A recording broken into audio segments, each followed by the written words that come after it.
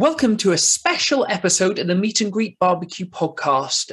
We are excited to tell you that today we are being interviewed. So Owen and I have been lucky enough to get Tom from BBQ Life to come on board and ask us some questions.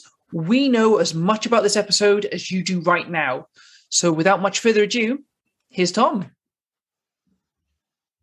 So first of all, thank you for having me on, guys, and letting me host this special edition of the Meet and Greet BBQ podcast. For people that don't know me, I'm Tom from BBQ Life. I was on the previous season, being interviewed myself, and I'm absolutely honoured that the guys have asked me to come on and flip this situation around where I'm going to interview the guys and see if we can keep them on their toes. They've got no idea what's coming up on this episode. All of the questions are from myself. We're still going to keep the BBQ bingo. We're still going to keep BBQ fails as per every other Meet and Greet podcast. But all the rest of the questions are my own, and the guys have no idea what's coming up. So the first question... I'm super nervous, Tom. I'm super nervous. Super nervous? No, you're going to be fine. It's all going to be good. The first question I want to ask is, what started your barbecue journey? I'll go first. Mm-hmm. I've always been interested in barbecue, and when me and my wife bought our first house 9-10 years ago, she decided to treat me to my first Weber. So I got a Weber 57 centimetre kettle. It's still the Weber I use today, so nearly 10 years on. I make sure I look after it. And as most people, I was just doing traditional British barbecue, sausages, burgers, chicken kebabs. And I got a little bit more into it as the years went on and wanted to start to try, to do new things. Lockdown happened and I thought, I'm going to be at home a lot more. I tell you what, let's try some smoking. Let's try some low and slow. I think more people were starting to kind of experiment with that. And it excited me, the things that could be cooked. And here we are a few years later and doing a podcast and, social channels all about barbecue. It's just, I think the best way to describe it is it's kind of consumed me and Dan. If we're not recording something, we're posting something. If we're not posting something, we're cooking something. If we're not, we're texting each other 3 or 4 times a day about barbecue. It's it's a little bit obsessive. Yeah, our wives have become kind of barbecue widows, but I've never seen them so happy. Or at least my wife, she doesn't have to talk to me, which she absolutely loves, and occasionally she gets nice food. But yeah, so for me, when I was younger, my dad, particularly in the warmer weather, would do a barbecue every single Saturday. Also, it sounds romantic and beautiful. It wasn't. But we had a river in the bottom of our garden because I grew up in a village in a valley in Wales. And quite often on the weekends, a guy would walk up and down the river using all the back gardens, the bottom of the back gardens, but catching fish. And then you could buy the fish off him for like stupid cheap. So we ended up with like trout and stuff like that for like £3 because he was just happy to be able to fish. And so my dad would do like fish on the brick built barbecue and stuff. He'd do like halloumi, do sausages, burgers, everything. So I was kind of brought up with that, went to university and had barbecue pulled away from me. And then life gets in the way, doesn't it? But of course, like Owen said, lockdown hit. And I thought, well, what else can I do? Owen had been banging on for me for ages about getting a barbecue and doing some barbecuing as well. So I had originally a 57 centimetre Fire Mountain kettle that was reduced on Amazon. That was originally 250 quid, but I got it for like 160. And first year of all the podcasting and everything we did, I cooked on that probably 4 to 5 times a week. And until it started slightly falling apart and needed maintenance. And then I'd had my eyes on a Kamado for ages, as people would have known from listening, and got that and just haven't looked back really. It's been exciting and fun doing different things, but very different from the barbecue I was used to growing up, particularly as my wife hates fish. So that's the one thing I never touch and get to cook, ironically. It's nice that you both started out on a kettle. So that's kind of where my barbecue journey really took off, was when I got the Weber kettle and I did the open style grilling beforehand. Like what you guys have done. But yeah, it's nice that you both started in the same place, and it's a really good place to start. It's such a versatile piece of kit, and then you can then build on build your skills, and then you know what other equipment you want to build on after that. It's definitely a good place to start. I think so. And, it's well documented because we've talked about it quite a lot on the show and with you personally, Tom, but I've got quite a number of different barbecues now and lots of accessories, a whole workshop full of them. But actually, I'm still using my kettle very regularly. I used it twice this week. I actually used both days this weekend. One with the rotisserie, where I did a chicken shawarma, and then I did a pork loin on the bone still, so a whole rack. And it's after 10 years of using that same barbecue, still absolutely love using the kettle. Whereas I've moved across. Basically, I loved the kettle and I enjoyed it, but I've got limited space in my garden. Not all of us have got mini mansions and like an acre of space to keep them all in. And what I love about the Kamado I've got is you can do pretty much anything on it. But it is very different from cooking on a kettle, as you know and are the master of, Tom. So it is very much a different art.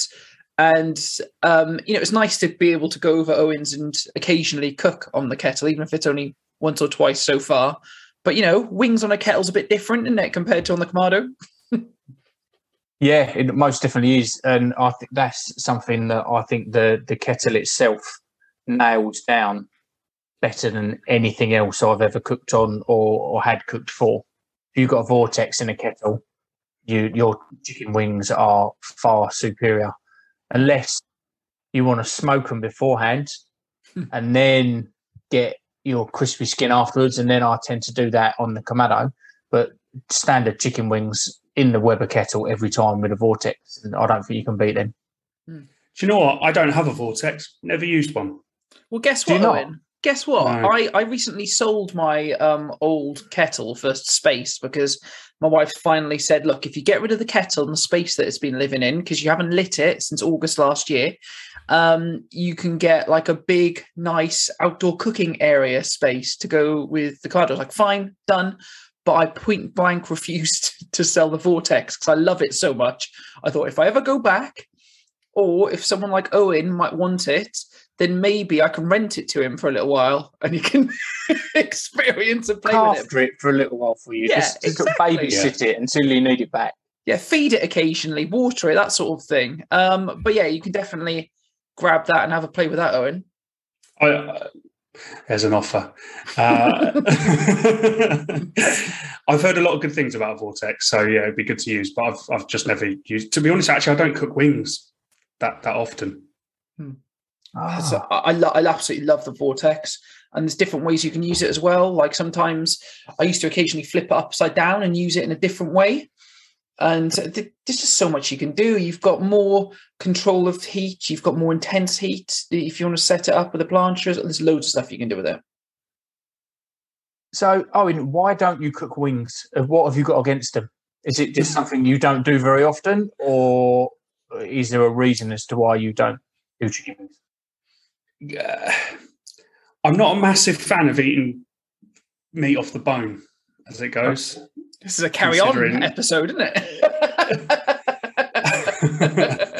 Considering a lot of things we cook, right, is on the bone. I even just said I cooked a pork loin on the bone. I just don't get me wrong. Every time, and Dan came over at Christmas or just after Christmas, and we actually cooked a shed load of wings because we were trying different rubs for different things, but. Yeah, they're just not. I don't know. I don't dislike them. I just find them faffy for the return the meat that you get for the amount of faff that it is. It's just not for me. If you ever go in a vortex, we could convert you because that crispy skin that you were going to get, and then, as you say, all them different flavours. You just do a couple of wings with one rub and a couple of wings with another rub, and I think we could easily convert you into being a bit of a wing freak. I'm sure. Yeah. Whereas at Christmas, I broke up early from work for Christmas because I had so much holiday saved up. And the first day I had in the house with the wife at work and my daughter's still at school, I cooked myself 2.5 kilos of chicken wings and just sat there eating them, happy, loving life, relaxing. Like you said, it's fantastic as well to play with flavors on them, because there's not many different things where you can have so many different flavor combos and quickly try them and enjoy them.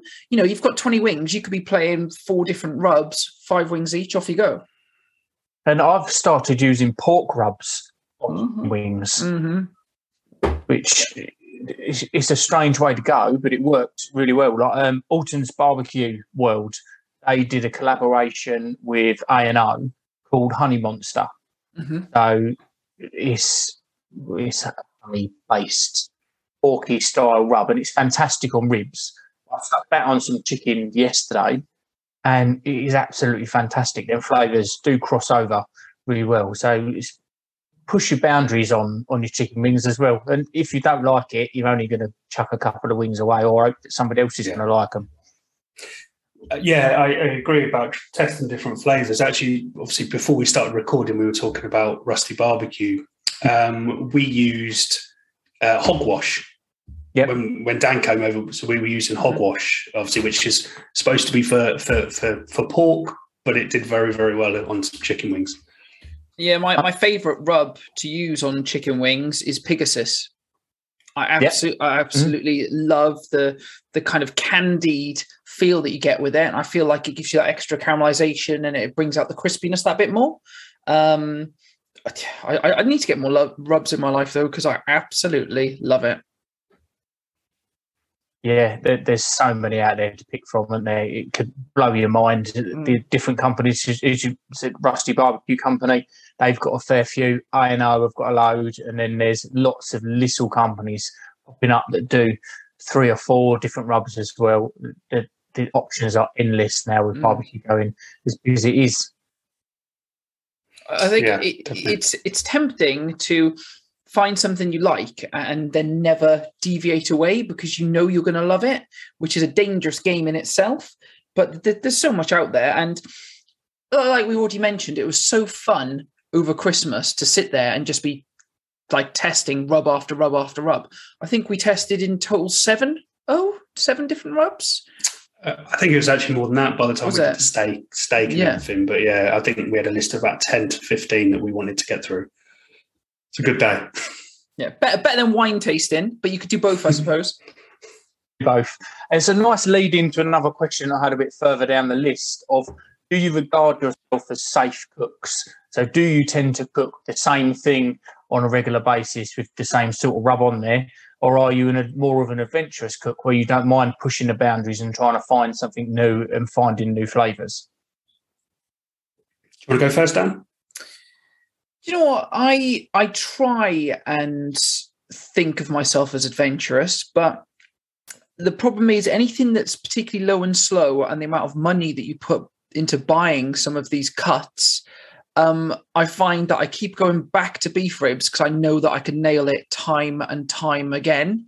And then, you know, I try to put a slight twist on it every time. Like I'll use a different rub combo. I'll use a different mustard combo. I'll try it with different sauces and things afterwards once it's done. So I suppose that's how I vary slightly, but it's always with the sort of comfort of something that I know, to the point where if I have to actually say to myself, you have to try something different for this cook, and force myself to go away and do something.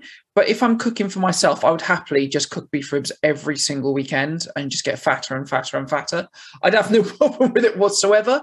Particularly though, if you're cooking for friends and stuff, you feel much more confident in getting something that you know what you're doing and sticking with it.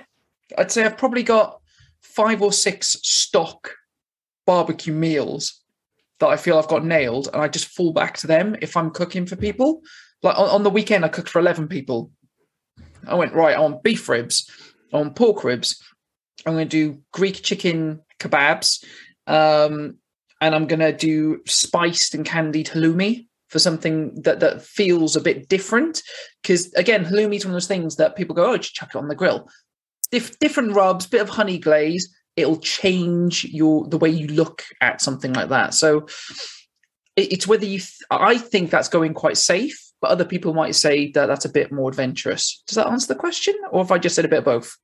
Yeah, well, you've said a bit of both. So you've said that you fundamentally stay safe, but you do like to push yourself when the time's right, basically. So you stay safe when you've got your friends and family around.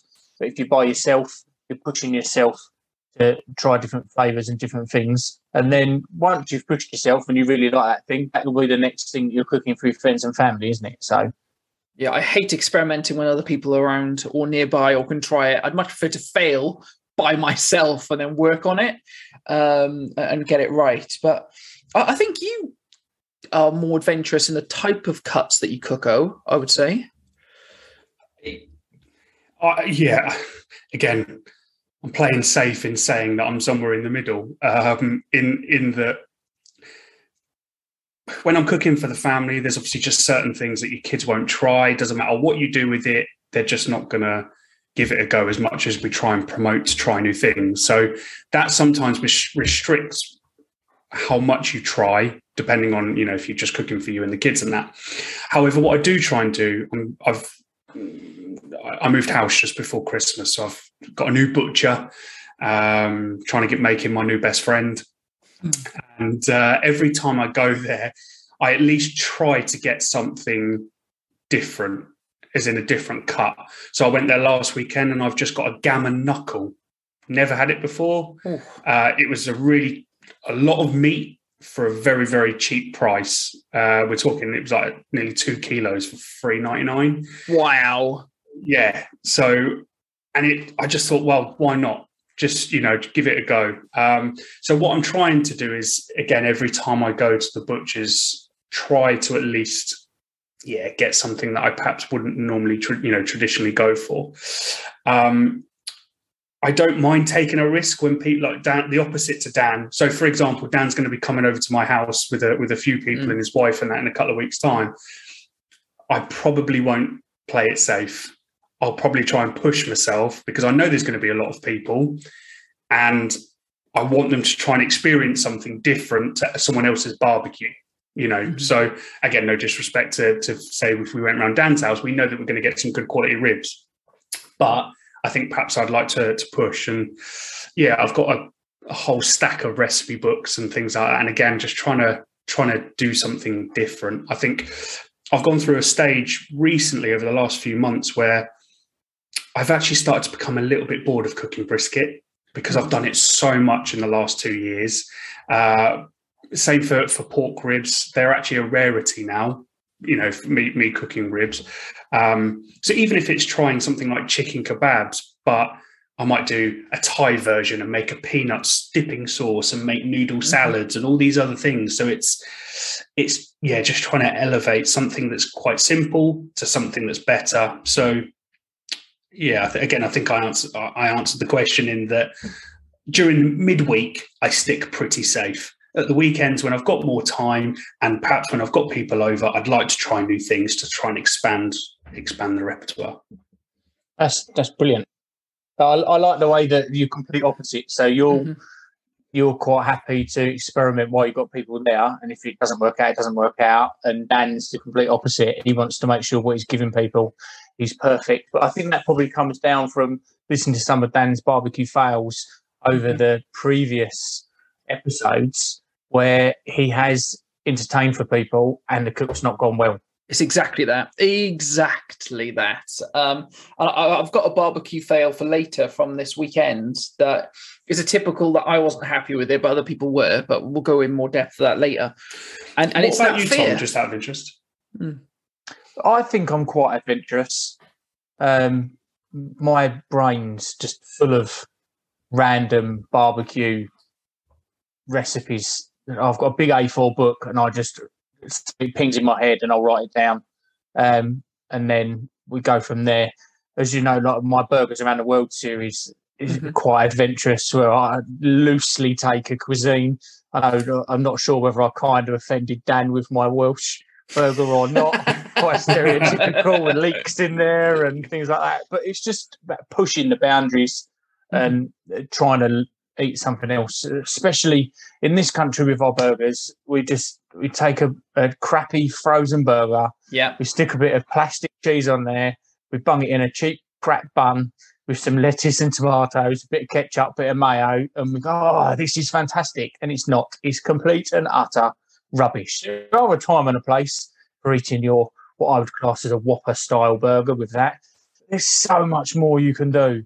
And that is where my passion lies, about building fantastic burgers and really trying to push the boundaries of that. Like this week, I've done smash burgers. I've done some mushrooms. I put a little splash of balsamic vinegar in there just to take the richness down. Then we put blue cheese, melted that on the top of the patties, and a bit of barbecue sauce. There's not a lot going on in there, but they all work together really well and just make that sing. So that balsamic vinegar, that just takes the richness, it balances that richness out of that blue cheese so that it's not quite so tangy. So, yeah, it's just trying something different. I love trying something different. Yeah. I tell you what, I just have to say, like, I'm all for buying quality, and I think good quality food you can't beat. Hence, talking about going to the butchers, etc. And I try and buy as nice cheese as possible. I really, really, really enjoy cheese, but there is something. It's almost like a guilty pleasure. A bit of plastic cheese. I don't mind a bit of plastic cheese. There is a time and a place for it, but week in, week out, the same slice of tomato and a bit of iceberg lettuce in your Asda 6 buns that they cook in the store that are so dense and dry and horrible. You can just not spend a lot more money and have a much better experience. Yeah. I'm going to get on a soapbox now about burgers, which we haven't really discussed on the show properly before. I was very angry with myself when we started the podcast journey and things about how easy it is to make burgers and why people just go straight to pre-made stuff. It's easy to do, it's fun to do, it's cheaper, you have more control over the flavor, and you get a much better product from making your own burgers. Like, I've experimented with, I did black pudding burgers that were really popular on Instagram when I did them, and they were amazing. I've made satay burgers before where I've incorporated satay into the actual mix, and it just, like you said, something much, much different. And there's so much you can do with it. Please, anyone listening to this, don't buy a pre-made burger again. Don't. It's cheaper and better, and you'll have more fun making your own. And you don't have to cut it with breadcrumbs or anything like that. You don't have to do it. What I've been trying to do recently is experiment with different percentages of fat content. And again, a lot of people will tell you not to do this. My favorite at the moment from my butcher is the lean prime mince with 5% fat. But then I'll make sure I cook them in butter. So probably they get the extra fat content from that. But do you guys think about fat content in burgers when you're buying mince for it, or do you just go for it? Go on, Owen. Yeah, okay. I never think about the fat content. Do you know, it makes a surprisingly big difference if you experiment with it. You'd be surprised.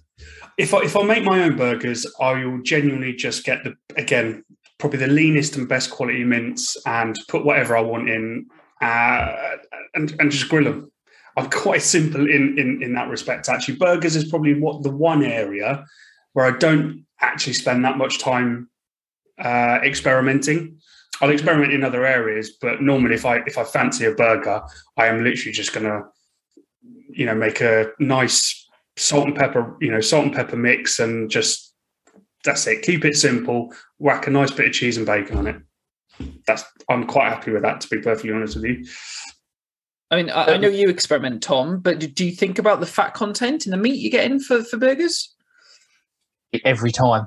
Yeah. So if I'm doing a flame grilled burger, then I only use your lean sort of 5% fat, because you don't get as many flare-ups there. Yeah. And it just makes it an easier cook. If I'm smoking a burger, so I want to get a bit more flavour in there, I tend to use 10 to 15%, because it dries out too much. If you use 20%, I tend to find that they're almost too juicy. Yeah, I agree. Like, you read a lot online about people saying it should be 80-20, 80-20, but it doesn't hold the same. The mouth feels different. It carries the flavors differently. The only time I use 20% or above is smash burgers, because you need that fat content. Mm-hmm. And I tend to use 20% on that. And what I did with my brisket trimmings from the dry aged brisket that I picked up quite recently, I've frozen that. And if you just take a grater when it's still frozen and you grate that frozen, and then you mix that through, you add an extra bit of fat content in there, plus it's dry aged as well. So it's absolutely fantastic, full of flavour. And that can make a burger go from like from zero to hero, like easy peasy. And the rest of it just goes back in the freezer. You don't need a lot in there. There's a few little shavings, and that can really elevate your burger. Yeah, sounds good. So what 3 cuts would you say are the best to try? So you can say, we can narrow it down a bit more, or broaden it out a bit more even, by making it a specific dish, like we were saying about kebabs, and you wanting to put different things on there. Or you can just do 3 cuts that are the best cuts for people to try that they might not have tried. I'll tell you what, I'll go for what I would recommend people if they were first starting out. And I mean, a bit of it will be cuts, but just things that I think everyone should get in their repertoire. And it will also disprove this fear of having a go at barbecue and thinking things will break. And maybe Owen can go a bit more in depth with cuts, because a butcher's now his best friend. So for me, 3 things to try and get in your repertoire. Whole chicken. Now, you can spatchcock it, or you can just get used to cooking a whole chicken on the barbecue. It'll sing compared to just doing it in the oven. There's something about the way that a whole chicken being licked by the flavors from, whether it be like the charcoal or different woods, and the color, and it holds the juiciness better. And again, if you're spatchcocking it, cut out the backbone, 5 minutes each side direct, and then just stick it on the right-hand side and temperature probe it until you hit 75. And make sure you're checking more than one place on the chicken. You know, classically, the legs and thighs and things will cook much differently than the breasts. But then depending on your barbecue, you might have hot spots and things, but just make sure that it's cooked all the way through. Once you've nailed that, start messing about with rubs and things. You'll have so many different types of meals you can do with that. You'll be laughing. For low and slow, like I did a post about this on the weekend, beef ribs. You don't even have to wrap them. Make sure you give yourself time, and there might be a bit of a stall, but nothing compared to a brisket, just because of the way it holds and the way that the bones will absorb the heat as well when they're cooking. But, 2.5 kilos worth of beef ribs, night before, salt, pepper. You don't need anything else. If you're playing with rubs, maybe mustard it first and mess about with rubs, but just start off salt, pepper, get your barbecue to 115 Celsius, 120 Celsius, stick the ribs on there with a bit of oak. After 3 hours, check it, just keep an eye on it, bring it up slowly to 94, and then feel the probe until it's like butter. Simple as that. And it looks impressive as hell. And the final thing that I would suggest people messing about with is burgers, because everyone loves a burger. Make your own burgers, play with it, have fun, and you can impress people with a burger, particularly if they know you've made it yourself, and it's not difficult to do. Those are 3 things that I would recommend anybody starting out getting involved with. Good answer. Just on that, Dan, people may not feel confident enough to cook a whole chicken straight off the bat. Mm-hmm. I know spatchcock is obviously easier and quicker, and still tastes great. But just to add on to your recommendation, if you're going to try to cook chicken for the first time, I'd probably go with a thigh. Interesting. Well, if you think about it, I think because it's a juicier bit of chicken, there's more flavour within a thigh, and it's less likely to dry out. It's probably just a tad more forgiving than a chicken breast. And once you've taken a chicken breast over, it's quite difficult to come back and still have a tasty bit of chicken. So yeah, I even just think some thighs sometimes. On that subject, what temperature do you take thighs to? I cook any chicken to at least 75. Yeah. Would you take a thigh past 75? No, I don't think I do. I tend to take it off and rest as with any meat you should rest. But no, as long as. But what I tell you for why, because by that time I like to cook my thighs skin down, so that the thighs crisp, at least the skin crisps up. I think if you'd cooked it the other way, it might need to go a bit further by wanting to make sure the skin's crispy. I think thigh skin is not particularly pleasant, when it's not crispy. So I think it's one of those with chicken, isn't it? There's no in between. You need to have good, nice, crispy skin, or you might as well not bother eating it. So my wife, she'll hate me for saying this, but it's true, was brought up in a household where she's used to stuff being overdone. Yep. So like steak, it pains me, but she loves hers well done. Like she's been to restaurants and has been like, "Oh, I'm not enjoying this." I was like, "That's perfect. What are you doing?" But I've been told off before for chicken being too moist and too juicy. So that's how I. Yeah. So if I'm cooking for Steph, I mean, she's not a huge fan of meat on the bones. It tends to be breasts, but I'll take it up to more like 77, 78. And it seems to firm up a bit more, particularly after the rest, because if anyone doesn't know, like part of the rest is obviously the retention of moisture, and it goes back in and it allows it to relax, but the temperature keeps going up for a little bit. There's still cooking going on. So, it means that if you take it off at 77, 78, you're going to reach a higher temperature and it's just going to firm up a little bit. Again, it really depends on the audience, but if I'm cooking for Steph, that's where I'm taking it. We do the same here. Our chicken goes to 77, 78 before we rest it, because my kids won't eat it. The missus doesn't enjoy it so much at 74, 75. If I'm cooking just thighs, I take them to 83. Do you?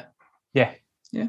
Because I find there's fat content, more protection as well with the way that it's set up and the skin. They're still incredibly moist because of the amount of fat that is all the way through the meat.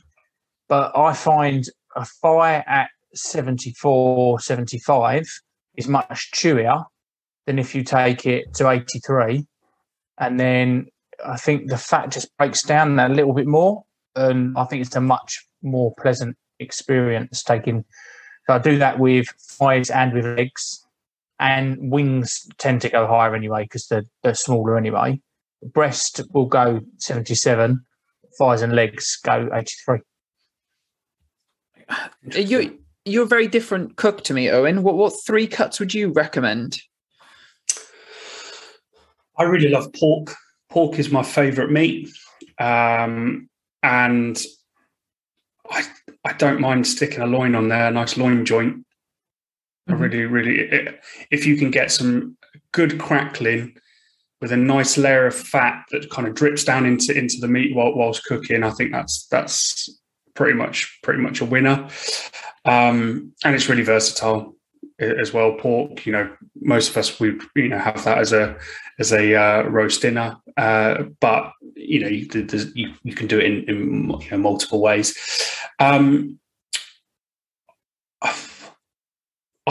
would always recommend trying cooking turkey, and Christmas dinner should be cooked on a barbecue, in my opinion. So don't be scared to get this rotisserie. If you've got a rotisserie, get a turkey crown on there. Get that on, rotating. That'll go lovely with your Christmas dinner. If you can get a bit of cherry smoke into it as well, and that kind of really sort of pinky, dark pink that it goes fantastic. Even if it's just a full bird, just like chicken, it's still really, really good on the barbecue. And the third one,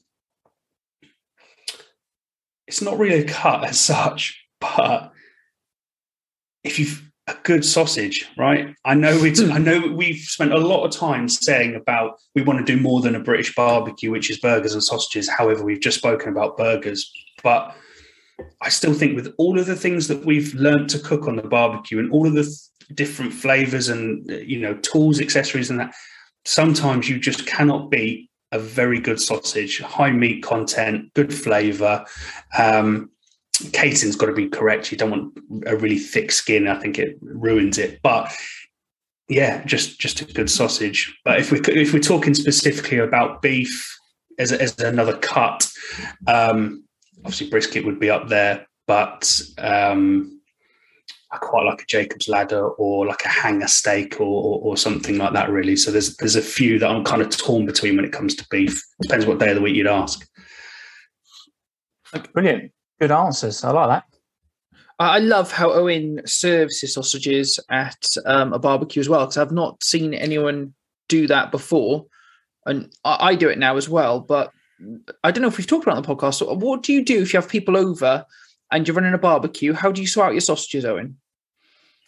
I mean, it's nothing special. I literally just probably, depending on, I would buy maybe 8 to 10 over the amount of people that I'm buying for.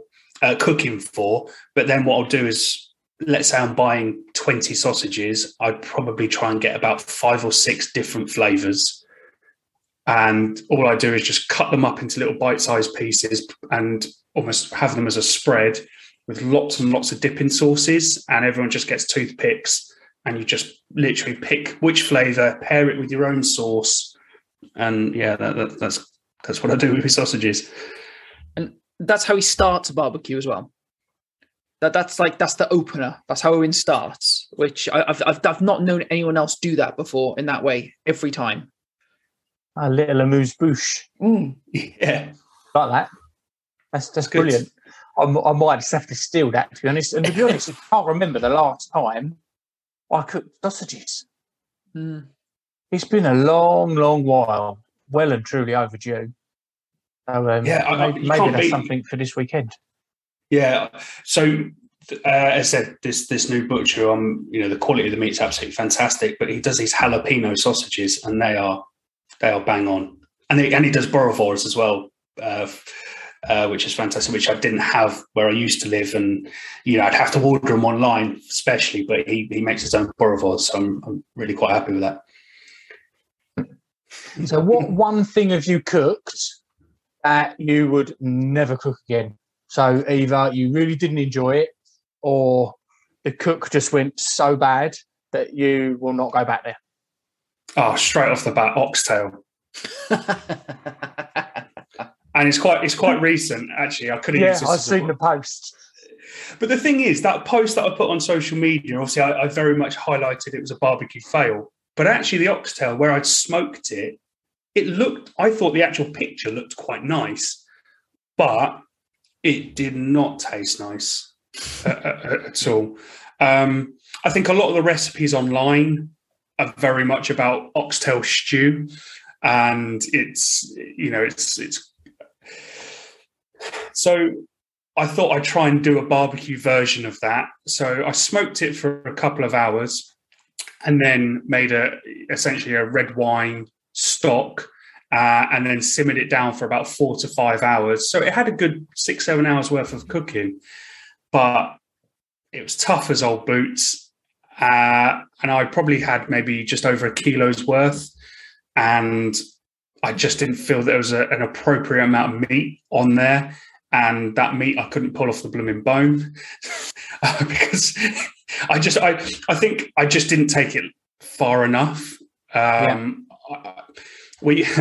did the classic of not doing what we say that we should be doing actually on this podcast and most people in barbecue. I cooked to time. I didn't cook to temperature, which was really silly of me. But yeah, it was so disappointing that it was one of those scenarios where, and I also made some homemade dumplings, which I'd never done before as well. So again, we were talking about experimenting. So I've made some homemade dumplings. I thought I'd try something completely new. Never done oxtail before.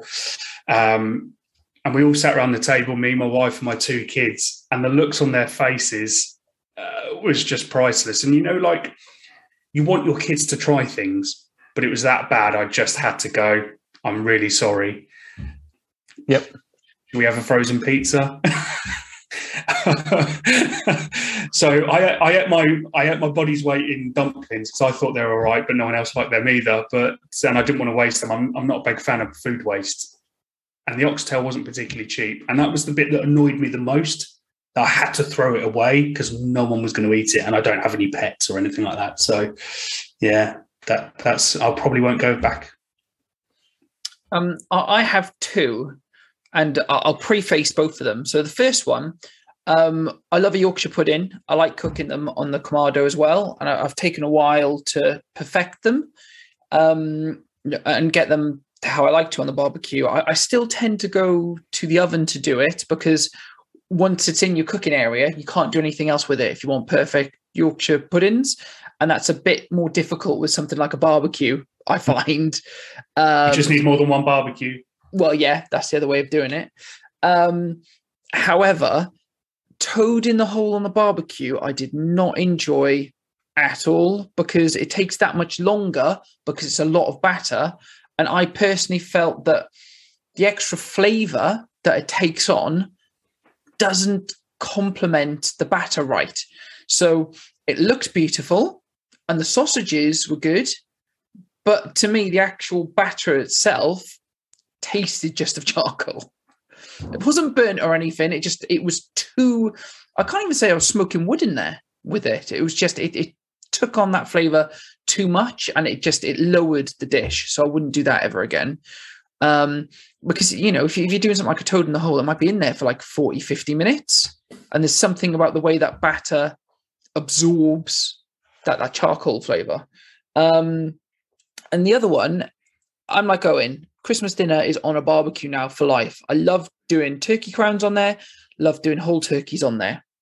However, I did and this might be my fault, I did a turkey leg on there a while ago and it looked beautiful. And when it had the skin on it and the sauce that I'd put on the skin as well, that bit tasted great. As soon as I actually got down to when it was just the turkey meat, I don't know if it was because it was too samey and I didn't have it with anything else, and the fact that I was having a whole leg to myself, I couldn't finish it. It just got too samey and fatty in the mouth, and the texture started feeling weird as I started going through it. So if I was serving it with other things, I would still either buy a whole turkey or a crown rather than just cook a leg. I wouldn't do that again. Well, what about you, Tom? I did pig cheeks years ago. And like what I remember saying, I just couldn't get them right. It was tough as old boots. I smoked them to begin with, then wrapped them, bit of barbecue sauce, bit of apple juice, bit of apple cider vinegar, and I just couldn't get them to work. I took them off. They were tough. Put them back on for another hour and a half. Still tough. Get on with them, and I've never gone back. So that's probably mine. It's probably something that I should go back and have another go at now that I'm a bit more experienced in what I'm doing. But they're not something I see about anymore. They were quite popular at one point, and now I think they've kind of dried up a little bit. Literally. I had the same with ox cheek. I actually found ox cheek a bit of a no-go as well. They were soft. I got the consistency, to almost like a brisket, it just pulls, it's, quite soft. But it had just like a horrible congealed texture. Yeah, it's like jelly. It was like, probably the same as a pig cheek. So I probably wouldn't do that again either. It was almost like, I tell you what it was. It was almost like I don't know whether I took it too far, but the fat that was coming out of it, I could only liken to wallpaper paste. Yeah, that's exactly it. So maybe that's it. Maybe we had both taken it too far. So, because I've seen other people do beef cheeks and they've been absolutely fantastic. So maybe it's just something we both need to revisit, do a bit more research, revisit and see where we're at and give it another go. That's it. Maybe we can do it together, Tom, get a bit cheeky. Bit nice, hashtag cheeky. Cheeky boys. I'm going to jump into barbecue bingo. So let's share my screen and let's see what we can find for you. Yeah, so I think what's exciting about barbecue bingo, obviously everyone knows, or hopefully knows by now, what the barbecue bingo is. And obviously we have no idea what the ingredients are. Tom has picked these. But what me and Dan have decided to do is once we have found what our ingredient is, or our meal to cook, we are going to do almost like a Owen versus Dan battle, and then we'll put it out to a vote and look to do something on Instagram live cooking. So we'll see how that goes. Date to be confirmed. We're also quite different cooks. Like I think we're both better at cooking different things. So this will separate us definitely. We're not going to have a similar outcome, is my point. I'm liking some of the options on there. So it has popped up for you guys. That's great. So the first thing I want to say is that I've got two tabs open on my screen. And because they've reloaded, they both now say the same thing, which is really annoying. Because the first tab I had was completely lamb, top to bottom, every different cut. Because I know that Owen does not do lamb whatsoever, and I thought that would just be really funny. But it's quite annoying that it wouldn't load. So yeah, we'll just stick with this one. I would have given it a go as well, just not for the sake of not shying away from a challenge. I'd hated every minute of it and cursed you, Tom, but I'd have had a go. It's good fun, but it's just I didn't put any lamb on this list, so I have been quite nice. So is there anything on there that intrigues you guys? Like for me, I don't get to cook fish on the barbecue because my wife hates it. So like the sea bass, the salmon gives me an excuse to have a go at it. The other thing which I think would be quite interesting is I personally don't like peaches, but then I think I'd have fun trying to come up with a meal that I'd enjoy using peaches, if that makes sense. What about you, O? Pigeon, for me, would be the one that I think would be quite good. I actually recently did a Marcus Borden recipe with peaches, which was pretty nice. I don't actually like fish, so that would be quite interesting. Although I wouldn't mind getting salmon purely because I've just bought a cold smoker and I've got a salmon curing kit that came with it. So I'd quite like to cold smoke my own salmon and then cook it. So yeah, that'd be quite I'll good. try it as well because I love smoked salmon. So what about signature dishes for you both? And I'm going to presume your signature dish is beef shorties. Yeah, that would be my go-to. Yeah, that's what I'll do for that. And then what about you, Owen? Oh, I don't know what my signature dish is. You do it I think you do a lot of pork loin and pork neck compared to other people. Yeah, I do something porky, although I don't know what that would be. Something pork based. Brilliant. Right, let's spin this wheel and we'll have a look and see what it comes up. So we've got burgers. So I want to see something really special from you both. Cool. I love the burgers. So being that is my absolute, what I would class as my forte. It was my signature dish for you guys was burgers, wasn't it? Mm-hmm. My pork burger. So you can really push the boundaries here. I want to see something really impressive from you both. This is going to be really good to watch. I'm pleased that come up, to be honest. I was hoping it might be that. I was hoping it might be pigeon because it's not something that a lot of people try, and that is something that I massively celebrate. It works incredibly well on the barbecue, and I would encourage you both to give it a go if you haven't already. Do you know, I need to do just more gamey stuff anyway. So I'll definitely take you up on the pigeon. I need to do duck more as well. It's not something I've really played with on the barbecue, and I love duck. It can be a pain in the arse to get the skin right, unless you're doing it in a cast iron pan, where you tend to start off with a cold pan, skin side down, let that pan come up to temperature, and then that helps render the fat out while everything's coming up, and then you get a nice crispy skin. But then, to me, if you're cooking it in a cast iron pan, you're not getting the best out of your barbecue. See, I was thinking about using a plancha and starting skin down on that, and then flipping it indirect on the other side. So I cooked a whole duck, and I did it on the rotisserie. Mm-hmm. And basically made my own duck pancakes and made the pancakes from scratch with, made a hoisin sauce and that type of thing.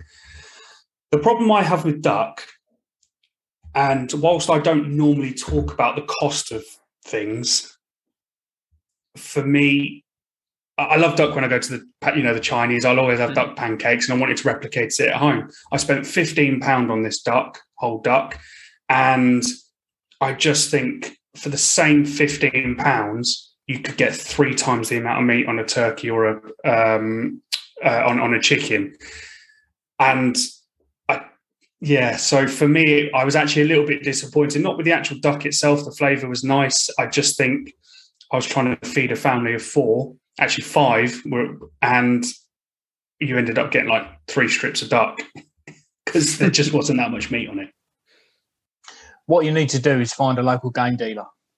Mm-hmm. So move away from getting that from the supermarket, find a local game dealer, and it will be considerably cheaper. I'm really lucky that I've got a bloke at work that shoots. So he works with another guy who's pest control. So I get my hands on venison, pigeon breasts, duck breasts, things like that, because they're all animal controlled for when it comes to farming.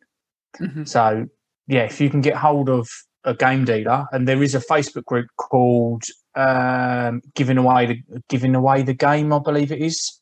Mm-hmm. And these are people that go out and shoot in more sustainable ways. They're shooting farmlands and things like that.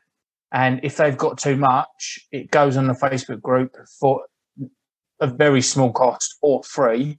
If it's in your local area, you can go and pick it up. You might have to put a bit of work in and maybe pluck it yourself, things like that. But it's a good way to get hold of some really nice quality food at a much cheaper price. But game dealer is definitely the way forwards for when it comes to things like that, because your butcher will charge through the roof, because they're paying the price that you can pay. They're paying, and then they've got to stick their profit on the top. I mean, probably wouldn't be as hygienic, but I have got lots of pigeons in my garden. Spud gun or a peat bin or a catapult. What sort of potatoes are you using to use a spud gun? But this is the thing with pigeon, is that a lot of people, when I say pigeon, people automatically think Trafalgar Square and these millions of pigeons that are going around eating the bits of McDonald's chips and burger buns that people have dropped, and Subway rolls and whatever else. And they're mangy pigeons. So pigeon that you are going to get, either buying it through a butcher or from a game dealer, is proper wood pigeon that's been eating crops. So, it's a much better experience than if you was to be shooting the ones in your back garden, mate. Plus, the thing is, it's always more exciting buying anything from a dealer, isn't it? Yeah, it is. Oh, they're all done. That was like the worst drug stroke ever. Hey, if they don't work, it just makes you worse.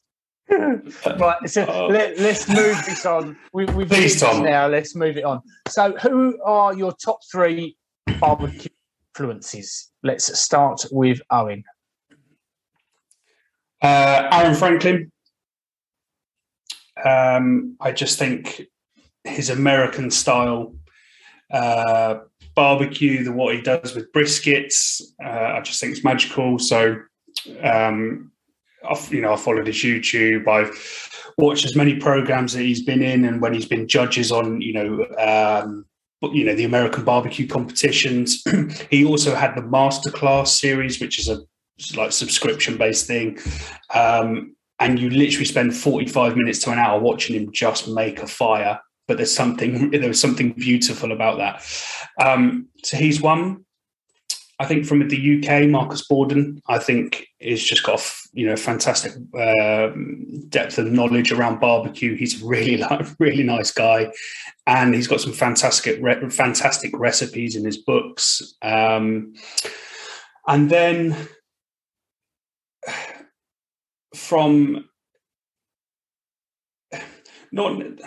there's a couple of social media people that I think's really fantastic. There's someone who we've interviewed, a lady called Cara from Scale and Taylor, so a Canadian mum that just cooks some fantastic barbecue for her family. So I think she does some fantastic stuff, but she makes it very funny. She makes it really engaging. So she's definitely worth a look. I know you only said 3, but there's a couple of other female accounts that are actually fantastic, and I do believe that we should be encouraging more. It's predominantly a male hobby, certainly in this country, and I think we should. There's a lot of fantastic female barbecuers, and they should be celebrated as well.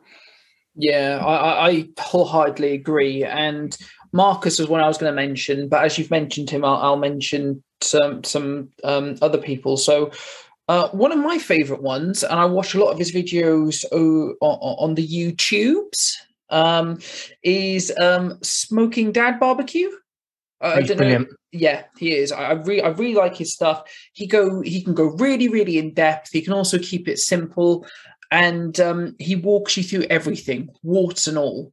To the point where I watched one the other day where he was talking about, in his opinion, the differences between the Big Green Egg and the Kamado Joe, and even to the point where he was going through the warranty aspects of them and how easy it is to sort that out if anything goes wrong, which other people aren't doing. The food is important, but the thing about a barbecue is there's so many other elements to it, and things can go wrong, and he'll go through all of that with you.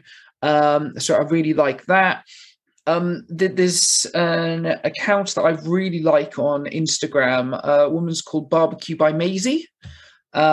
She does bits and pieces occasionally with Cara from Scale and Taylor, but she was one of the first barbecue Instagram accounts that I found, and really enjoy her stuff. And it's funny as well. Like, she'll do some great cooking, but then she'll also just do random Q&As talking about like anything and everything. Like, it's not always barbecue, so it keeps it happy and light. Do you know what I mean? And there's always something to see there. Yeah. From my point of view, I felt we were very lucky because I absolutely love Urban Streetery's feed. Like the flavor combinations, the colors he's got going on there. It's very different from a lot of the other accounts that you see and what people are doing with barbecue.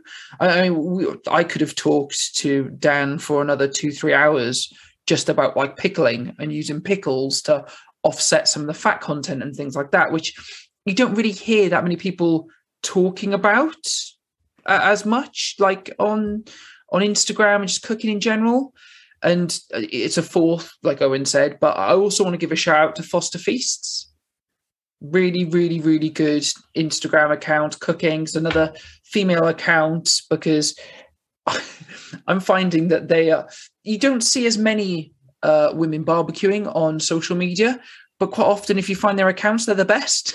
I find they do some great stuff, and her account's amazing as well. What about you? What sort of influences do you go off, Tom? I would probably put my number one as Greg from Ballistic Barbecue and Ballistic Burgers. Okay. The burgers side of things, Ballistic Burgers is a new channel for him. He used to do his burgers just on Ballistic Barbecue, but he's got so many that he does. He's got his own separate channel for that now. And it's his style of videos and his style of cooking that really inspired me to move forwards.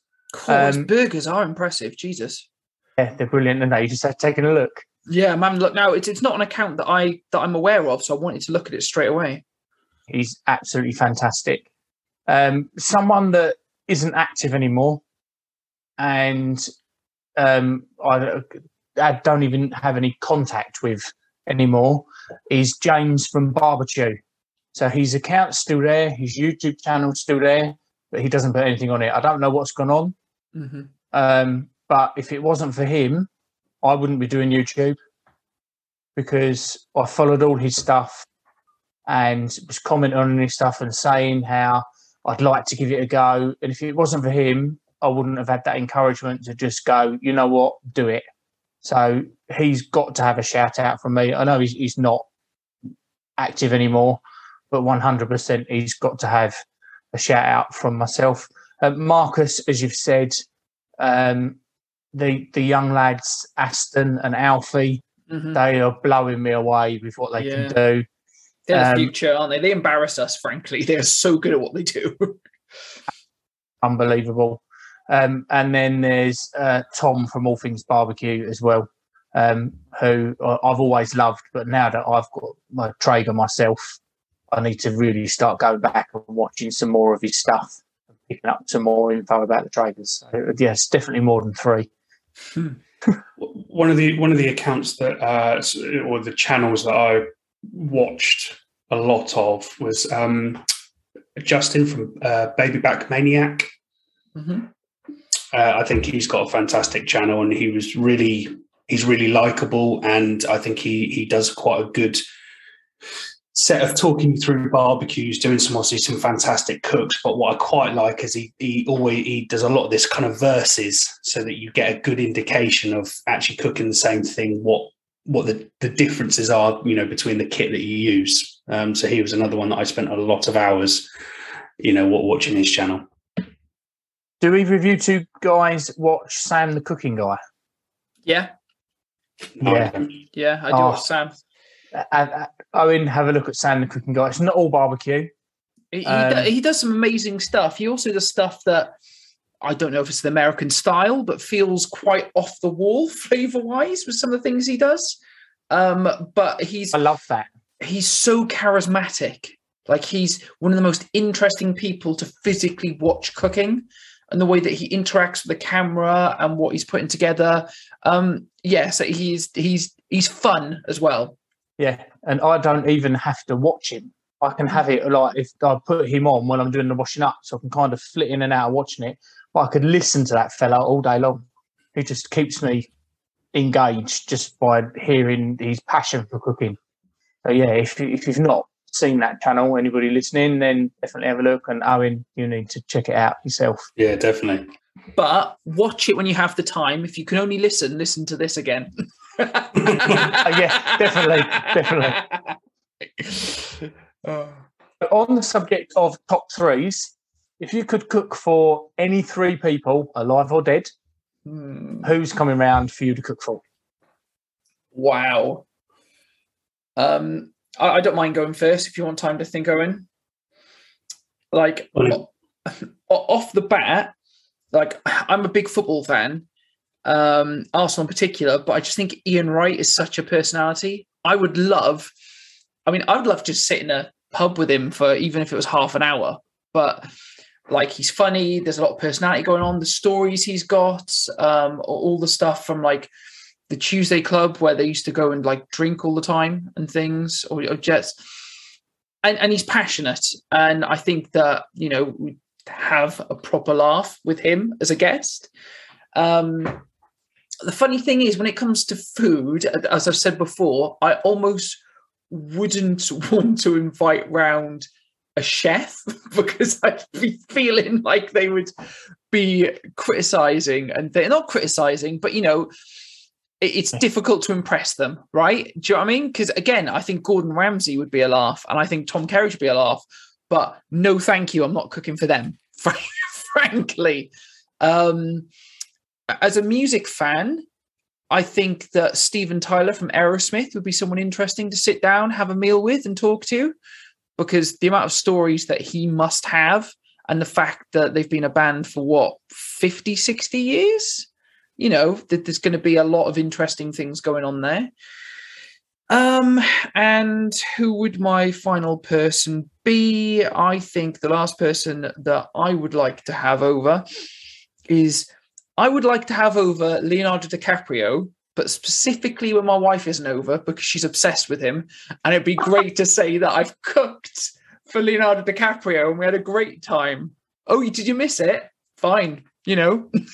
Those are the three that I'd go for. So Ian Wright, Steven Tyler, Leonardo DiCaprio, and God knows what we'd talk about, but we'd have a good time.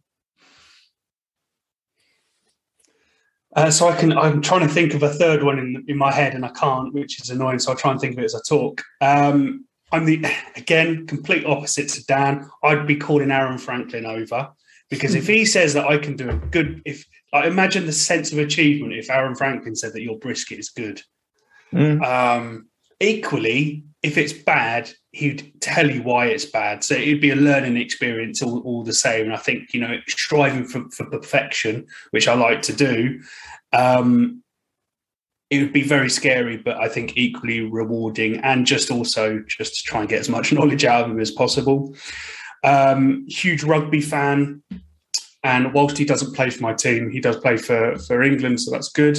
But Joe Marler, I just think the guy is hilarious. Yeah, he's such a character.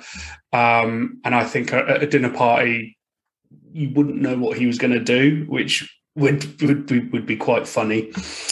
I really can't think of a third that's not perhaps a little bit boring.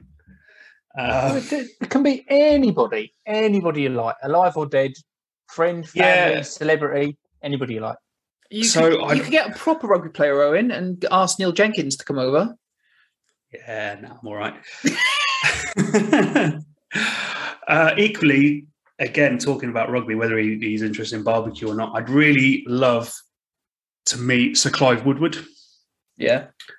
Obviously, what he did with England winning the World Cup, absolutely fantastic. I've read his book about it. I'm also listening to his audio book about being a leader and winning, etc., etc. So I'd have a lot of questions for him. So that would be a third person. I can think of two more, one of which I think we should force on us just for pure chaos. Can you imagine Brian Blessed? Having Brian Blessed over would just rip apart the whole place, So he'd be amazing. I've actually paid to see him give talks before, and he went over by an hour and a half, and it was amazing. So that would just be pure chaos. Plus, I love Red Dwarf. I should have said Craig Charles in the first place, but that's just me. I want more people over. Why not? I've forgotten this guy's name, but what was, that on Netflix, there was the American barbecue competition. Barbecue Showdown. Shotgun. Yeah, that was his name? Oh, yeah. Owen and I have talked about this before. He would be funny. Owen got a bit worried, but I would love for us to reach back out to Shotgun. I'd love to have Shotgun on the show and talk to him. I know he didn't do particularly well on the show, but the amount of passion and charisma behind that man is that's everything that barbecue should be from a charisma point of view. Do you know what I mean? Even if he thinks 56 is the right temperature for chicken. Tom, what about you? I knew you was going to say that, and I haven't got my answers ready. Number one would be my late grandfather. 100%. Not that he had anything to do with barbecue, but to just sit down and have another chat with him and cook him some nice food would be absolutely fantastic. So that would be my number one. Celebrity-wise, maybe Liam Gallagher. I've been a big Oasis fan for as long as I can remember, and I think that would be a pretty wild evening to have him round. And then I've always said, this question generally comes from, if you could sit down in a pub and you could have a pint with three people, who would it be? And the person that's always on my list, and it is controversial, love him or hate him, is Boris Johnson. Yeah. I don't necessarily agree with everything that he does. I think he's just such a bumbling idiot, and I think you could have such a real good fun. I'd get him up there flipping burgers and as he's doing it, and it would just be good fun, I think. That's a good... When it... In my head, it works differently if I was picking people to go out and have a drink with. Like, I'm guessing, Owen, you wouldn't have Aaron Franklin if you were going out for pints, for example. Nah, you don't want his personality. You just want his skill. That's what you want at the table. Look, on the off chance that he hears this, he's got a fantastic personality, and I'm available if you want to come over. Just a short flight, it'll be fine. Yeah. Brilliant. Right. So next question is, if money is no object, what is your next piece of equipment to buy? Yoda Wichita. It's a huge, I don't know if you've seen it before, it's a huge offset smoker, on wheels. It's proper piece of kit. It's fire. You have to get them in. I don't think they sell them in the UK. You have to get them imported. Last time I checked, but obviously the cost of living's gone crazy since. It was about over $5,000 to buy it. Yeah. Yeah. An offset would most definitely be mine. I don't know enough about them to stick a brand on it, but yeah, an offset would be my next thing if I was to pick. What about you, Dan? So there's two things in my mind. One of them I've been eyeing up for a little while. Like, I'd love a Savage barbecue. Like, the fire cages. I'd love one of those huge fire cages on a wall, and the amount of fun you can have with live fire with that, I think would be amazing. And I've always been blown away watching the skill that people have when you see them at the shows. Like, if anyone goes to a barbecue show in the UK this year and Savage Barbecue are there, you will get so much out of just going to them. They're lovely people. They will invite you around the back to have a proper look, proper talk it through and everything. You'll learn so much just for 5-10 minutes with them. So I'd love a Savage Barbecue. And for ages, I've been really tempted by a Kadai Fireball setup. I just think that you can do a lot with it. It feels a bit different. It's a bit of a centerpiece. You could also use it. I mean, you could, if you wanted to, I'm sure you could set up like an asado if you wanted to. You could do like paella and stuff on there. You could have it just as a really interesting looking fire pit as well. So those are the two things that I've kind of been toying with in my mind. One of them I don't have the space for. The other, it's, do I take the plunge or not? Really? I agree about the fire cage. I do like the fire cages. Fire cages do look fantastic, but I like the idea of the fire bowls as well. Yeah. But my garden is artificial grass and decking. Mm-hmm. So my biggest worry about that is embers. Yeah. They blow off, and then I've not got a lot of patioed area or standard grass that isn't going to catch fire. So I just think I couldn't go there. As soon as we get like a fire pit out in the summer when we've got friends around, I'm forever stamping out embers. So it just kind of puts that. I'd be too worried to go down that route as much as I would love to go proper open fire cooking. Past experience will do that to you, to be fair. Yeah. How's the shack, by the way? Yeah, it's doing all right, but I think it's going to need to get a bit bigger now that we've got the Traeger. So, yeah, it's going to need to extend, but it's not as easy as extending. My garden's not big, and the shack's already a big part of the garden. So I don't really know what we're going to do. But I need to do something. The missus wasn't particularly happy when we've got like out the back. I've got a decking of a covered pergola, and I put the Traeger there when I was cooking some Moroccan lamb last week, and it's a good sort of 3 meters away from the back door, but the smoke in the house was unbelievable. Just could not stop it. So it cannot live there. I've got to find space because she will kill me. I've got a little bit. We've got like a carport down the bottom, so I've got a little bit of space next to the shed where I could have like shack 2, like more of a lean-to where the Traeger could go. And then the other thing I probably should have said that I would really want is a Gosney pizza oven. Yeah. like we played with them when we was at Sizzle Fest last year. I don't know whether either of you two entered their little competitions they had. No, we had a watch, but neither of us jumped in. But I entered the veggie round and won. Wow. And then went through to the final at the end, which was pretty good. I got to play on them twice.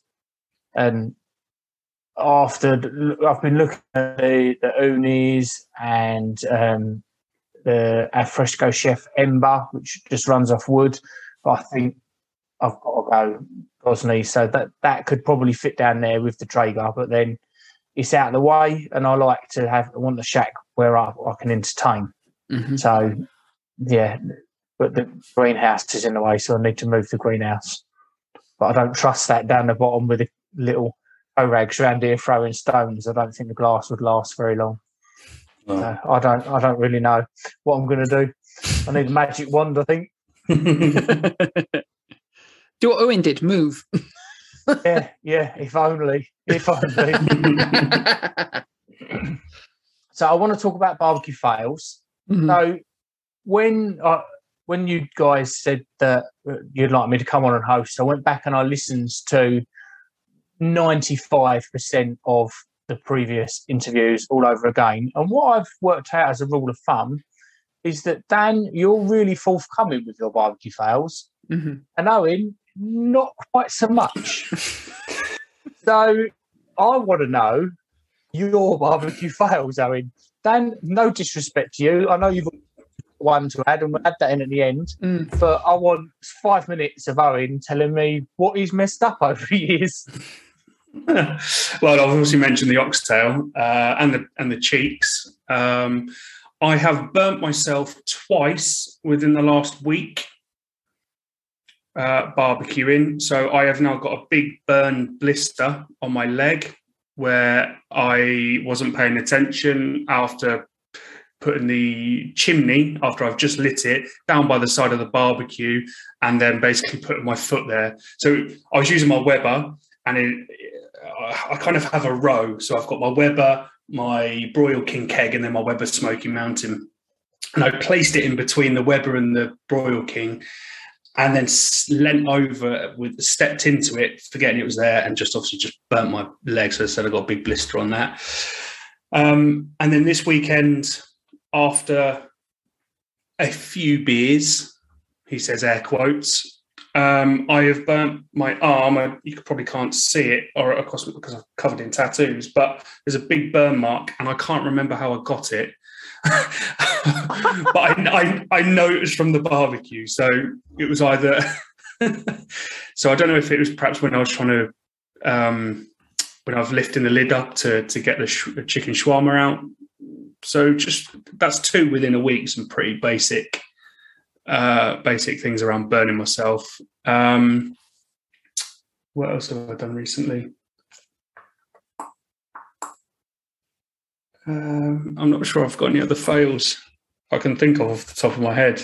I can think of one which you rectified, but Christmas when we had a few drinks, you did the hanger steak and you were not happy with how the middle of that turned out. Again, it might be a common theme, and perhaps that's why I don't promote it, because it makes me sound like an alcoholic. But under the influence of a number of beers me and Dan were drinking through the day, towards the end of the night, we had a nice piece of hanger steak and we cooked dirty. And we both wanted it rare, but I don't know if it's, again, perhaps my eyes were deceiving me after said beers, but I thought it read about 54 for getting towards rare to medium, and it was still mooing. In your defence, a third of it was mooing, and I would say it was blue. It wasn't like completely raw, but both the sides. I mean, we ate 1/3 each, both sides, before you decided to do something else with the rest of it. So, but you were not happy. Which is always fun to see Owen in a mood. I love it. Yeah. So, Yeah, there you go. There's three fails there. Does that suffice, Tom, or do I have to think of some more? I'm happy with that. How about you, Dan? So again, this is something we've talked about before on the podcast, in the fact that we're always our biggest critics, whether people actually realize that or not. So I did the beef ribs on the weekend, which were great. I also did some pork ribs at the same time, and I was trying to do the 3-2-1 method. And I don't know if it's because of the way that the deflector plates were set up and where I had the pork ribs on the barbecue. But I put everything on for 3 hours, walked away as I normally do, came back, beef ribs, really happy with where they were. And I was like, pork ribs look done, which I'm not happy with, considering that we're at 115 Celsius. They shouldn't be done after 3 hours. I need to be brown sugar and butter and wrapping them. And the bottom of the ribs, it wasn't burnt, but it was basically jerky. Do you know what I mean? And the top of them just had the color as if like they needed pulling. So I quickly wrapped them by actually like instead of having the normal side of the foil tab out, I tried to reverse it, try and give them a little bit more protection, then also putting the butter and the sugar in, and just kept an eye on the temp. And it held, and it felt like it was getting softer and softer and softer.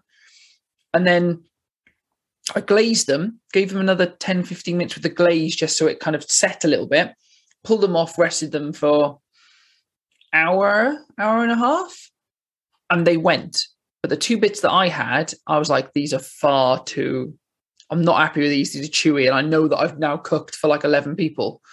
But then they were asking for more. I was like, well, you've eaten them all, but it's that thing where you're obsessed with barbecue and you get a normal person who's used to quote unquote British barbecue, whether they're used to that sort of dry meat. But I was not happy with what I put out for people. And in hindsight, I actually would have binned it.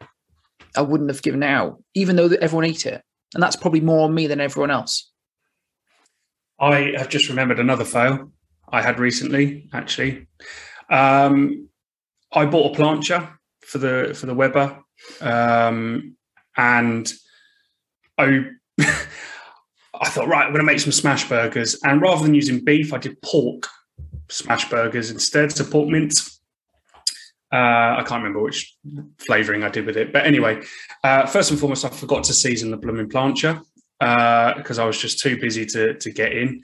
And I was trying to make again, always thinking about content for social media. I was trying to make a reel, for TikTok and what have you.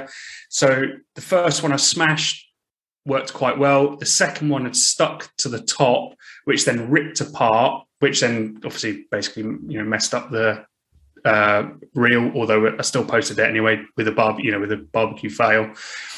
But what I found is that they stuck because I didn't season it, and also now I've got a plancher that I've only used once that's got like 6 burger ring marks that I can't get rid of. So yeah, remember to season your tools, guys. Plancher over for a few cooks, season your other side, and then burger marks will burn out if you've got it hot enough. Yeah. I can't get pork smash burgers right. The fat content's not right.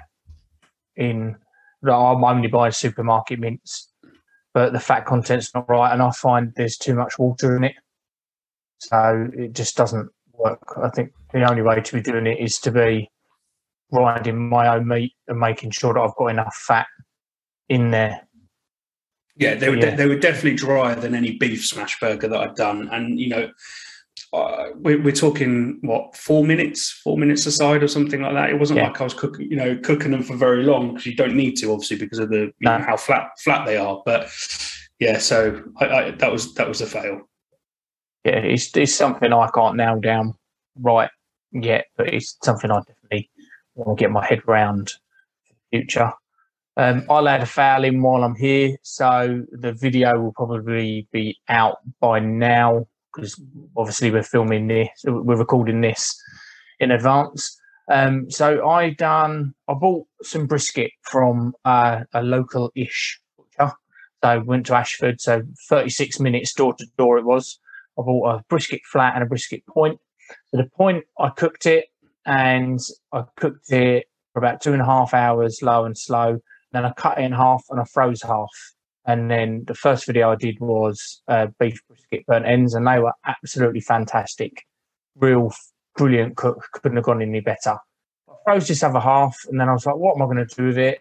And I needed a cook that I knew that I wasn't going to have to reheat again afterwards. Initially, I wanted to do Cornish style pasties, which we can't say them Cornish pasties because I'm not from Cornwall. But then I thought I've got to heat that up with my carrots and everything else that's going to go in this Cornish pasties, cool it down to go in the pastry. So that completely ruled that out, which annoyed me. I was like, I'm going to do a beef ragu. So pop this in with my standard bolognese sauce that we've nailed down in this house. Everybody loves. It's not traditional, but it is packed full of flavour. And I'm thinking, I'll put these in, we'll kind of cover it over the top with some tin foil, build up a bit of steam in there with a bit of gap so that things can still reduce down. And after sort of an hour and a half, 2 hours, these are going to really sort of tender up and I'll be able to pull them. Nope. Tough as old boots. I don't know what's gone wrong, but I ended up having to fish out these sort of inch cubes of brisket, chop them up as small as I possibly could to put them back in for another half an hour, where these small pieces then tenderized up and then it was then edible. But yeah, it didn't go, I suppose, kind of with your oxtail. If I'd have left it for another few hours, then maybe it would have been all right. But I was up against it with time. It's a family dinner for everybody. Yeah. I've started cooking it mid-afternoon. It's now getting into the evening and everybody wants to eat, including me, who's smelling all these flavours, and it just weren't going to have it. And I was getting to the point where I had to keep adding a splash of water to the sauce because the sauce had thickened up so much. Yeah. But this brisket still hadn't tendered enough. I was out there with a kettle, give it a splash, loosen it up a bit to reduce it down again further, which was a bit annoying. But yeah, that's a foul for me. Final question for you guys then is, what piece of advice would you give to a beginner starting out barbecuing? Let's start with you, Dan. Cook to temperature. And don't be afraid to give it a go, because everyone starts from the same place. You know, even Aaron Franklin at some point didn't have a barbecue. And the only way he's got to where he is by trying and failing. And don't be embarrassed by your fails. Worst comes to the worst, you have a beer and you laugh about it with friends. But if you don't have the go, you'll never experience top quality food, because some of the stuff that you can create with a bit of time and the enjoyment of doing it, because it's great for your mental health as well, getting out there, having some time by yourself. If you're doing like a 5, 6, 7, 8 more hour cook, the amount of time that you're going to be spending outdoors by yourself, relaxing and enjoying fire, just there's no negatives to be had. Throw yourself at it, but cook to temperature, not time. Yeah, completely agree. How about you, Owen? I think I'd say if you're an absolute beginner, don't feel the pressure of looking at Instagram accounts and YouTube channels and think that you need to cook briskets and that you need to cook short ribs and all these things. There's nothing, as much as we want to elevate British barbecue from burgers and sausages, there's nothing wrong with cooking those things if you do them well. So I think whilst you're getting used to your barbecue, and actually probably the first advice is invest in a decent barbecue. If you've got something with a lid. Yeah. Correct. Has to be something with a lid. You shouldn't be going to buy an open top 20 quid barbecue from B&Q. It just won't give you any longevity. So, but apart from that, keep it simple. Do something that you're comfortable with and build yourself up. You don't want to set yourself up to fail straight away by doing something too ambitious and then not and then just be disappointed. You've wasted a lot of money, time, and then you're less likely to continue. So that would be my do something good, do something simple, but do it well, and then move on to try new things. Do you know what? Absolute beginner, because I didn't know about this stuff before I looked into it. Like, indirect will change your life. If you've never done a barbecue and done indirect cooking, it will change your life. And going really simple here, if someone's listening to it because they like food and they've heard us talk about it before, indirect is simply keeping the food on a surface that's not directly on top of the heat. It gives you more control, allows you to cook in similar sort of ways you would in an oven, but you get the extra charcoal flavors. And cooking that way and to temperature will change everything you cook on a barbecue. You're not going to get the experience of the burnt outside and a raw inside of a sausage again. But at the same time, you're going to get so much more flavor from how you're cooking it. That'll change everything. For a complete beginner, indirect. Go and have fun. I agree with that. I reckon probably the vast majority, unless I'm cooking steak, I pretty much do everything else indirect. And depending on the steak, you might even reverse sear it. Of course, yeah. What about, as someone who has done the world's supply of educational videos for people on YouTube, walking them through everything, even from lighting a barbecue to how to save your shack if you set it alight. What would you say, Tom, to what advice would you hand out? Is everything that you've both said. Two-zone cooking, so making sure that you've got an area in your barbecue where you've got coals and an area in your barbecue where you don't have coals, or you have like a deflector plate so that you've got an area that doesn't have that direct heat of the radiating straight up from that coal. That is the most important thing. If you're just dumping it straight over them hot coals, then you are going to burn things, as Dan said. Cook into temperature rather than time, so you're not overcooking things. We've discussed all sorts of temperatures on the podcast, right, earlier on in the episode. Chicken, 74 is where you need to be. 75, stay alive is the rhyme to remember in your head. That's what I'm installing in my son now, who's really intrigued in the Traeger because it's easier to use for him. He can set the temperature and off he goes. So yeah, these are the things I'm installing him. Indirect cooking, obviously on the Traeger it's all indirect anyway because you've not got that direct heat source. Cooking to temperature, making sure that you're monitoring the temperatures on your barbecue. Airflow is massively important. The more air you've got going in there, the hotter things are going to be. So you can restrict the amount of air with where your air's coming in and where your air's coming out. Keep your temperatures lower. It's better to cook on a lower temperature from a longer time than a higher temperature for a shorter period of time. You're going to get a better end result by cooking it a little bit lower and for a long period of time. Yeah, your chicken skin's not going to get as crispy, but it's not going to dry out and be a nasty, rubbery bird. So, yeah, temperature over time, indirect cooking, everything we've already said. Yeah, well said. Brilliant. Right, I've got one little thing left for you guys, so I'm going to have to not look at the screen because I've got to look at my notes. So I've got a quick fire round for you guys. So okay. I want to start with one of you, and then question 2 will go to the other one of you. So who wants to go first? I'll go first. Right. He is odd. So let's lift me book up. So Dan, you've got to come straight in on the second question. Yeah, no hesitations, straight in your answers. Smashing. So first question is lump or briquette? Briquette. Day or night? Night. Light or dark? Light. Chicken or ribs? Ribs. Pork or beef? Pork. Hot and fast or low and slow? Low and slow. Beer or spirits? Beer. Wet ribs or dry ribs? Can't speak. Wet every day of the week. Yeah. Wrapped or unwrapped? I can't remember who's answering this one. You. I'll go wrapped. Brisket or shorties? We're going to know the answer to this Shorties. one. Yeah. Sweet or savoury? Savoury.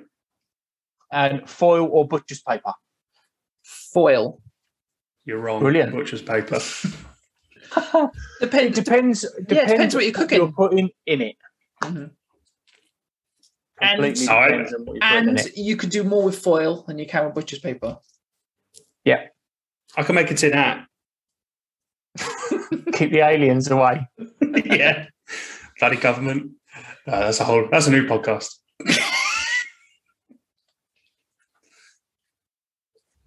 So that's it from me. I've got no other questions. I hope you two have enjoyed me taking over your podcast and turning things around on you guys. I've certainly enjoyed doing it. And it's been a great honour for you to invite me on and have some fun with you guys interviewing you. No, it was really good, Tom. It's actually really refreshing and strange not knowing the structure of what we're supposed to be talking about. So that's probably why we seemed that we took us a few seconds to answer some questions. Normally, we're obviously far more prepared and have a bit of structure. But no, it was quite refreshing. So I appreciate you coming on. Brilliant. Don't get any ideas either, because that was good. Keep doing what you're doing, right? Don't talk to other people. Don't talk to other people. Don't do a podcast. And I have tried on my channel, and it just doesn't work with my audience. So I interviewed Russ from the Rusty Barbecue Company. Mm-hmm. I've interviewed Marcus when his barbecue school first took off, and no one watches and listens to me interviewing people. So it's nice to come on to a structure that's different, where people are tuning in to listen to this side of things, where I think on my channel they're more interested in the cooks and the information side of things. Yeah, it's been really nice. And if you ever want me back again, whether it's as a guest or to mess about with you guys, then I'm more than willing to come back. I very much enjoy both your company. Well, at least now I know when I've booted Dan off, I know it's cool to help me out. Do you know what I mean? As a co-host. Comes down ill and I can fit it in, then by all means, I'm just an Instagram message away. But one more time, becomes ill. Air quotes. Gets shot by an Owen-shaped bullet. But for everyone listening, Tom, tell them who you are one more time. So I'm Tom from BBQ Life. So we're fundamentally a YouTube channel, Kamado style cooking. We've got a Weber kettle. We've now got a Traeger Pro 22. So we're going to be doing information on that. I'm going to be learning along with you guys. I don't know anything about pellet smoking. It's completely new to me. It's something that my son wants to run with. So we're looking at maybe running a feature within the channel. His name's Charlie. So we've set up him an Instagram account as Char Grills, where he's already claimed this Traeger as his own. So I think we're going to be doing short, snappy style videos with him doing that. But yeah, we're BBQ Life on Instagram. We've got BBQ Life Facebook page, BBQ Life community group on Facebook as well. Come along, share your cooks if you want any advice. We're a nice, friendly bunch. Yeah, that's basically it. That's me. What about you guys? What are your handles for the people that don't know?